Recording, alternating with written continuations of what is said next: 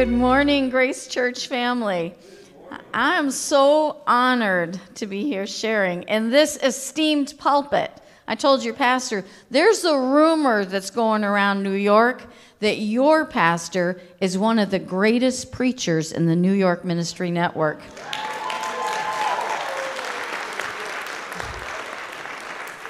Y'all must be pretty good if God loves you that much. We've known each other for an awfully long time. Paul and I were world missionaries for 25 years, and now we've been U.S. missionaries for 15 years. And I am privileged to be one of your missionaries. I read on a Dove chocolate, which you know that's where you go for all the wisdom. Looking back is only for time travelers. Well, I'm going to do some time traveling this morning. I want to take you back to when Paul and I were first appointed as world missionaries. It was 1987, and we were called to French-speaking West Africa. And with the Assemblies of God, we raise our support by visiting churches. So for almost 18 months, we went to over 200 churches. Imagine being prayed for over and over again. Oh, the beauty of the church as it sends out its missionaries. But when we started, we didn't know many pastors. They'd like, Paul who? We weren't sure we could raise our funds, and Africa felt so very far away. Have you ever felt like your dream, your vision, the thing God wanted you to do was just so far away? Well, it was a Sunday night in January 1988. We attended Bill Bear's church in Richmond Hill, Queens. And let me tell you, church 35 years ago was a little more rigid than it is today. When we got to his church, we were told we were going to march in while the piano was playing up onto the platform, and we'd sit in assigned seats. And Brother Bear was a little bit intimidating, German gentleman. Rumor was you better preach from the King James Version. We don't know if it's true or not, but we did it just in case. It's the only church I went to and didn't take my 3- and 5-year-old children. I didn't want anything to go wrong. While we waited for the service to begin, he needed to run some errands. So we sat in his office, and there was a coffee table. And on that coffee table was a copy of the Pentecostal Evangel. It was Assemblies of God magazine, and on the cover was the title of evangelist and radio preacher C.M. Ward's article, How Far is Far? Ward talks about the prodigal son in Luke 15, and when the father saw him far off. We're sitting in that office, and we have an impossible challenge. Africa was very far away. Remember, this is pre-internet days. Paul began to weep. We'd been married about 7 years, and I had never seen him cry before. And as a good wife, I started to get worried. I said to him, babe, you got to pull it together. Brother Bear's going to be back any minute. Well, he tried. He kept wiping those tears away, but raising our support seemed impossible. And Africa felt so very far away. So as he looked at those words, how far is far? He wept. Well, Brother Bear came back into the office, led us onto the platform, and my Paul continued to wipe tears away. And as he went to the microphone to speak, Brother Bear leaned over and said to me, God is reconfirming his call tonight. And from that service, our support began to grow. That distant call became a reality. In chapter 15, Luke tells us that the religious leaders were complaining about the kind of people gathering about Jesus. This man welcomes sinners and he eats with them. I don't know how you handle criticism or what you might say. I'm thinking maybe I'd say, hey, God loves everybody and so should you. It sounds so weak. But Jesus responds by telling 3 stories. Stories about lost things that were found. A lost sheep, a lost coin, and a lost son. In the story of the lost son, and you know this story well, father's got 2 sons. And the younger son asked his father to give him his share of the estate. Luke 15:11, Jesus tells us the father divides his property between his two sons, and the younger son goes off to a distant country, and he squanders his wealth in wild living. After he's spent everything, there's a famine in the whole country, and the son who's living in a foreign country, I don't know how well he spoke the language, but he's so desperate he takes a job feeding pigs. Now back home, he's the son of a wealthy, respected man. He grew up in a fancy house, lots of land, servants to care for it all. And now he's an étranger. He's a foreigner. And he's living in a foreign country that has experienced a famine with a collapsing economy, and no one will help him. Jesus tells us when he came to his senses. Do you remember when you came to your senses? I remember. I was 9 years old and I came to my senses. He said, "How many of my father's hired servants have food to spare? And here I am starving to death. I'm going back to Father. And I'm going to say to him, Father, I've sinned against heaven and against you. I'm not worthy to be called your son. Make me like a hired servant." So he got home and he went to his father. Now, in the New International Version, the story is called The Parable of the Lost Son. But I grew up hearing this story called The Prodigal Son. The word prodigal comes from Latin for lavish. From the same Latin word, we get the word prodigious. Colossal, immense, enormous, huge. And when our grandson Riley was 3 years old, my husband taught him the word prodigious. And they'd look at each other and go, prodigious. When see, hear a 3-year-old look at his ice cream. Prodigious. Well, prodigal means lavish, but it can be used two ways. It can be either negative or positive. It can be extravagantly wasteful, like the prodigal son, who wasted his inheritance in wild living. Or it can be bountiful, lavish, unsparing. New York City pastor and author Tim Keller wrote a book on this parable, and he called it The Parable God, or The Prodigal God. Not wasteful, but lavish, unsparing. Romans 8:32, Paul writes, God did not spare his own son, but he gave him up for us all. So how will he not also, along with Jesus, graciously, bountifully, lavishly, unsparingly give us all things? In our story of the lost son, Jesus, the beloved Son of God, says, while the son was still far away, Father saw him, and he was filled with compassion for him. He ran to his son, he threw his arms around him, and he kissed him. Get the best robe and put it on him. Put a ring on his finger and sandals on his feet. Bring the fattened calf and kill it. Let's have a feast and celebrate, for this son of mine was dead, and he's alive again. He was lost, and he's found. Oh, the lavish, prodigious love of the Father. Now, this father has two sons. And when the oldest, you an oldest child like I am? I always say that's why I'm so good at being bossy. The oldest, faithful, hard-working son, he comes near the house. When he comes in, he's coming from working in his father's field. And he hears music and dancing. He's wiping the sweat off his brow, and he hears a party. So he goes to one of the servants. He doesn't go to his father. He goes to a servant, and he says, what's going on here?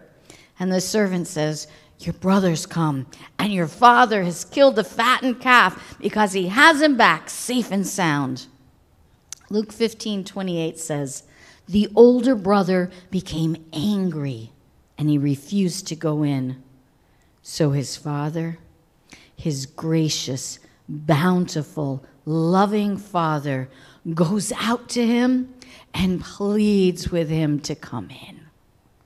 But he answered his father and said, look, all these years I've been slaving for you, and never disobeyed your orders. Yet you never even gave me a young goat so I could party with my friends. But when this son of yours who squandered your property with prostitutes, when he comes home, you kill the fattened calf for him." "Oh, my son," the father said, "you're always with me. Everything I have is yours. But we had to celebrate and be glad because this brother of yours was dead and he's alive again. He was lost and he's found." Tim Keller says that a good, loving older brother would have gone out looking for his younger brother and brought him home. And that's what Jesus did for us. That's what Jesus did for you. Jesus, the perfect Son of the Father. If you've seen me, you have seen the Father. My Father and I are one. He is the perfect Son, and he's the perfect older brother to you and I. He laid down his life for us. He took off heaven's royal garments, and he clothed himself with our broken humanity, so that through his death and his resurrection, he made a way home to Father for you and I. And then, if that's not enough, he sends his Spirit to dwell in us so that you can actually have the mind of Christ. You can walk in his Spirit.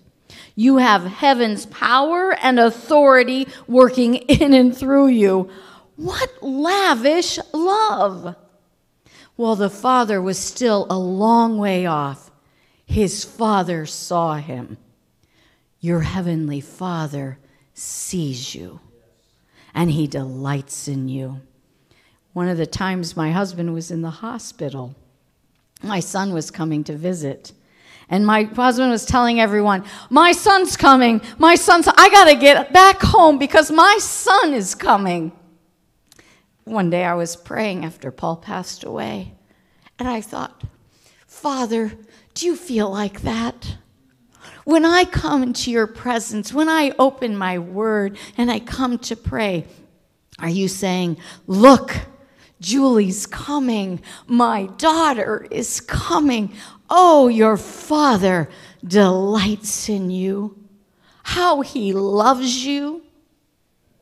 You know what I'm wondering, though, this morning?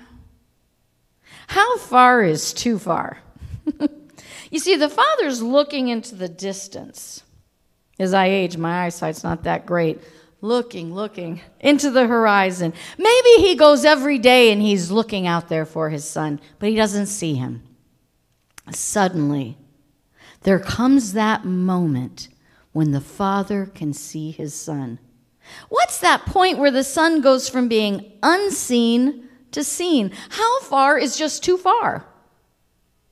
Well, Psalm 139 tells us, with our Heavenly Father, there is nowhere you can go from his Spirit. Where can I flee from your presence? If I go up to the heavens, you're there. If I make my bed in the depths, you're there. I rise on the wings of the dawn. If I settle on the far side of the sea, even there your hand will guide me. Your right hand holds me fast. You can't run too far for God to see you. The Father sent his beloved Son, Jesus, heaven's darling, went all the way to Calvary because not even death on the cross was too far for Jesus to go to save you from your sins. Oh, how the Father loves you. There's no such thing as too far with God. But what about us? What about you? How far are you willing to go to be like Jesus? How far are you willing to go to share your faith with someone else, to bring others home to Father? Now, if you're like me, maybe you're thinking, I'll go as far as necessary till I read the fine print. And I think, what did I just commit myself to? What if it means changing? What if it takes you out of your comfort zone? How far is too far?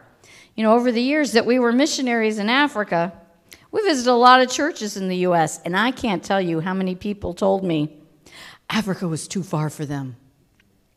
One pastor said when he was in Bible school, he wouldn't even go to the altar during mission services because he didn't want to be called to Africa. I'm not sure about that theology.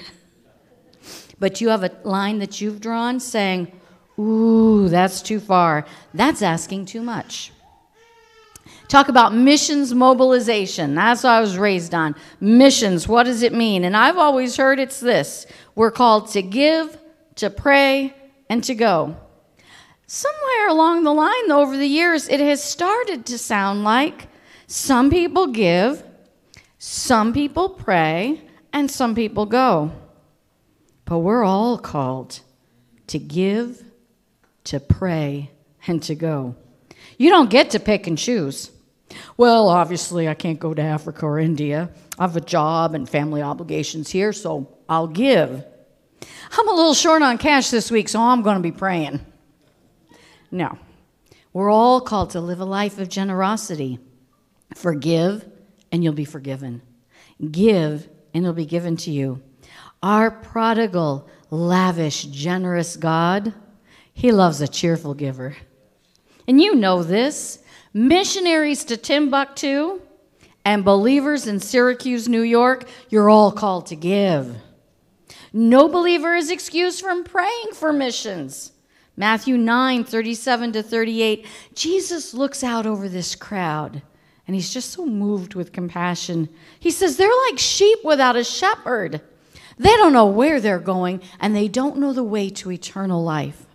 So Jesus says to his disciples, the harvest is plentiful, but the workers are few. Ask the Lord of the harvest to send out workers into his harvest field. Missions is all about the harvest, and prayer is always the starting point. Do you want to be part of what God is doing around the world? Pray for laborers. The Holy Spirit prepares the harvest. He softens hearts so the seed of the gospel falls on good ground. And you participate when you pray for the lost, when you pray for salvation for Muslims, Hindus, Sikhs, Buddhists, Native Americans, and secularists around the world and in your neighborhood. And the incredible mystery is God listens to us. The creator of the universe, the Lord God Almighty who spoke worlds into existence, listens when you talk to him. And he invites you in Psalm 2:8, ask me, and I'll make the nations your inheritance, the ends of the earth your possession. Just ask me, I'll give you the nations. You know, in the Old Testament, the name Yahweh is so holy, they won't even say it. God's so holy, they don't want to say his name. And then Jesus, he comes, Emmanuel, God with us. And he calls us his brothers and his sisters. He brings us home to Father. The creator of the universe has become your Father. And Jesus says, pray like this, our Father who's in heaven. Paul says it's through the Spirit that we cry, Abba, Father, oh, Daddy, Father. Every believer, every disciple is invited into intimacy with the Father. Oh, look at my girl. She's coming to spend time with me. Look at my son. He wants to be in my presence. And as our hearts reflect his heart, we ask our Father, oh Lord of the harvest, send out workers into your field.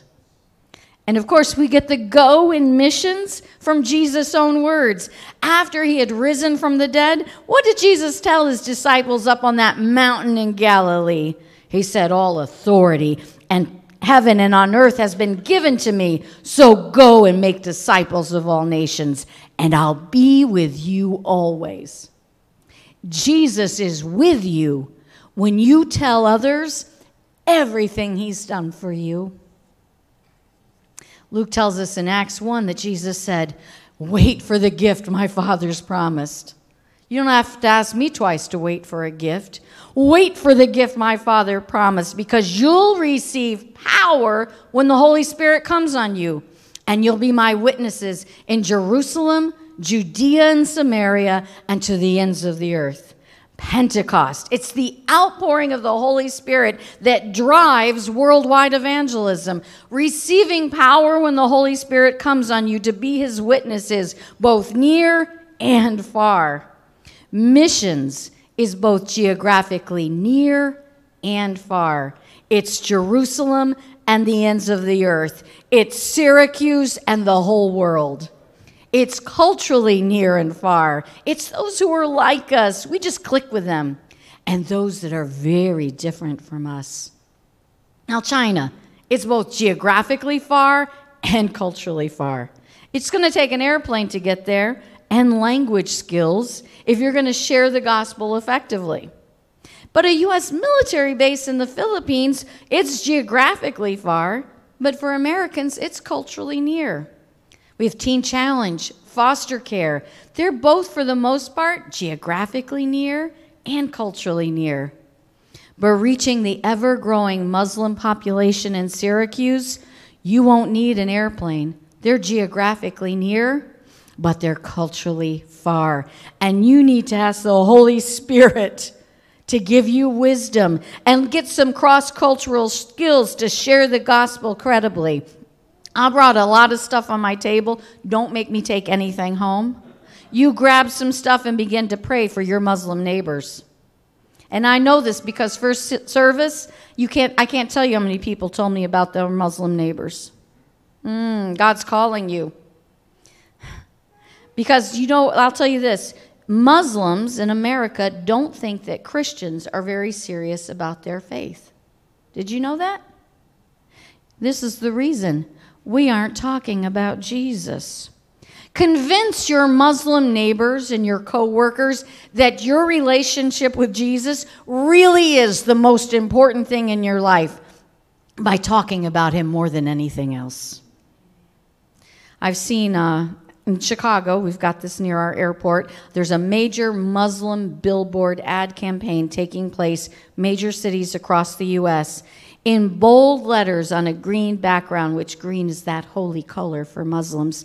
One billboard says, Muslims love Jesus. Questions about Jesus?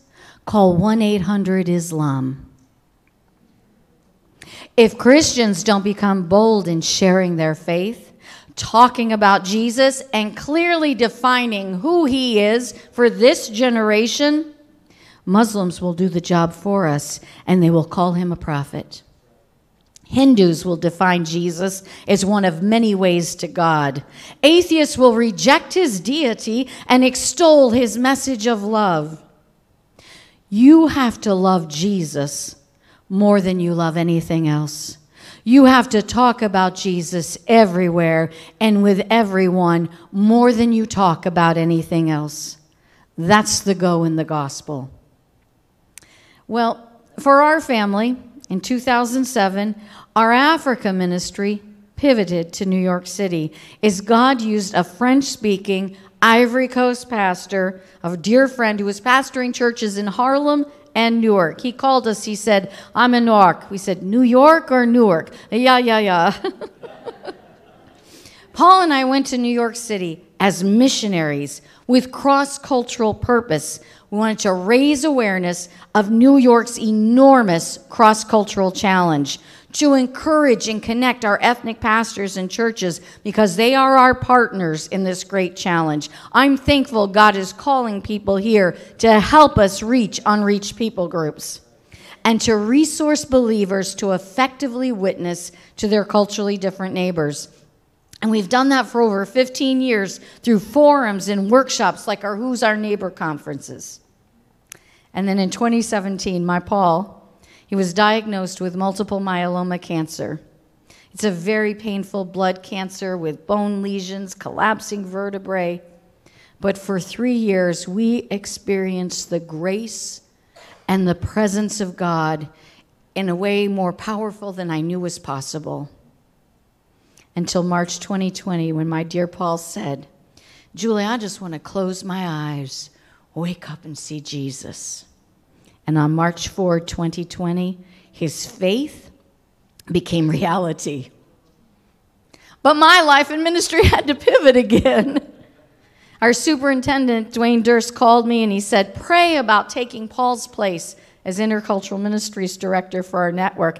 I said yes before he could finish asking the question. But as I've grieved, I'll tell you, God has opened ministry opportunities. I'm shocked every single day. I'm pinching myself. Am I really living this life? Ministry with our New York ethnic pastors, cultural intelligence workshops in New York and other districts. I'm on a task force for credentialing, language seminars for second language speaking pastors, coordinating other intercultural ministries directors, participating in conferences with the Office of Ethnic Relations. And one of the sweetest surprises has been new ministry with French-speaking African pastors in New York and across the nation. I regularly get phone calls from French-speaking African pastors asking me how they can connect with the Assemblies of God. One dear brother in Texas spoke Swahili. His daughter translated everything. He said, how do I join the AG team? I've been asked to help other districts with their French ministry training. I'm working with district schools of ministry in Ohio, Minnesota, Illinois, collaborating with North Texas, getting resources in French, in Swahili, and now other needed languages. In fact, I had a call from the Alaska School of Ministry, and they said to me, we hear there's a Julie that's helping districts with credentialing courses in other languages. Are you that Julie? Yes, I am. We're working on Samoan right now. It's as if everything Paul and I have done and learned and experienced over 35 years in missions has led me to this moment. Because God takes everything you're willing to put on the table and he'll use it for his glory. So my mission is to continue promoting New York as one of the world's great mission fields, filled with unreached and underserved people groups needing a credible gospel witness. That's why I'm doing workshops like we had yesterday. We focus on 4 skills you need to share your faith credibly with your culturally different neighbors. The first and probably the most important is your motivation. Because we naturally gravitate toward people most like us, who think like us, dress like us, make us feel comfortable, make us feel important. The go in the gospel compels us to take the good news to those outside these church walls, to those who make us uncomfortable, people we don't understand, but you have to want to. It takes persistence, and you have to be willing to be uncomfortable. Second capability, you have to learn something about your neighbor, their culture, their language, their faith. And you have to know about yourself and your preferences and your biases. And you have to know the Bible, because you can't confuse God's kingdom and his values with your personal American values. Third thing, you have to make a plan. If you want to participate in the harvest, you can't just go about your day unaware of those around you. Start your day with prayer for everyone you'll encounter. And then be prepared for what someone has called get to the God question. It's easy to stand in line at the grocery store and talk about the weather or complain about anything and everything. But think of yourself, you're on assignment, like the Apostle Paul said. I was determined to know nothing about you except for Jesus, his crucifixion and resurrection. Ask the Holy Spirit to guide you. When you pray, you align your heart with your Father's heart. It was during Ramadan. I was in New York City, and I was using a daily prayer guide to pray for Muslims. And on that day, I prayed specifically for West African Muslims in New York City. That evening, my Uber driver was Mohammed from Guinea in West Africa. As we talked half English, half French, a little franglais, he said to me, you know, Christianity and Islam are really the same. There's just a little difference. I said to him, oh, Mohammed, that little difference is Jesus, and he'll make all the difference in the world. I had a 40-minute Uber ride where I had the opportunity to tell him God's plan for his life. And a friend, Rosemarie Brown, had just given me this beautifully wrapped gift. It was a Bible, but it was all beautiful in a gift bag, tissue paper. It was lovely. And I knew it was for Mohammed. So I said to him, Mohammed, I have a gift for you. He was stunned because it was his birthday. Coincidence or divine appointment? I said, when we got out, he put out both his hands to receive his birthday gift. And I said to him, Mohammed, God must love you very much to have sent me to you on your birthday to tell you about Jesus and to give you God's word. God hears us when we pray. How effective is prayer? From the 7th century to the 9th century, there were very few Muslim converts. In the late 20th century, Christian groups around the world began to pray earnestly for the salvation of Muslims, and Muslims have started coming to faith. In fact, in the last 22 years, more Muslims have come to faith in Jesus than the previous 1,200 years put together. If you want to be part of what God is doing, begin to pray for unreached people right here in Syracuse. And the final capability, you may have to change. You may have to set aside some of your preferences, like Jesus set aside his heavenly privileges, because you have to love others more than you love your way of doing things, more than you love your politics, more than you love your opinions. How far is too far? 1 Corinthians 9:19, Paul writes, though I am free, and you know we Americans, we love our freedom. Though I'm free and I belong to no one, I have made myself a slave to everyone to win as many as possible. A slave to everyone? Think about it. That's too far. But you see, Paul has experienced the prodigal, lavish love of the Father, and he's so free, he can freely set aside all of his rights for the sake of the gospel. I've become all things to all people, so that by all possible means I might save some. And I do it for the sake of the gospel, so I can share in its blessings. To save some by all possible means, Paul does it for the sake of the gospel, so he can share in the blessings. Because there's a double benefit in proclaiming the gospel credibly. It's a blessing for the world, and it's a blessing for the church. Because it is the only way that the church will stay unpolluted from the things and the passions of this world and stay passionate in its love and faith in Jesus. When we keep Jesus and his death and resurrection as our message without any add-ons, setting aside our opinions on things without eternal value, the church is strengthened and it's purified. How far is too far? John 4 says, open your eyes and see the fields. Can you see the lost in your community, in your neighborhood? Do you know New York has been called the greatest missional challenge in our nation? We have almost 1 million Muslims living in New York. We have the highest number of mosques in the United States. 1.8 million Jewish people living in New York City. It's the largest Jewish population outside of Israel. We need cross-cultural workers for Muslim, Jewish, Hindu, Buddhist, Sikh populations. What about the 9 Native American territories within the geographic New York boundaries? Only one has an Assemblies of God church. Abba, Father, send laborers to your harvest field. I'll tell you a secret about myself. Paul had more faith than I did, okay? Let's just say it that way. When he passed away, I got a little worried about finances.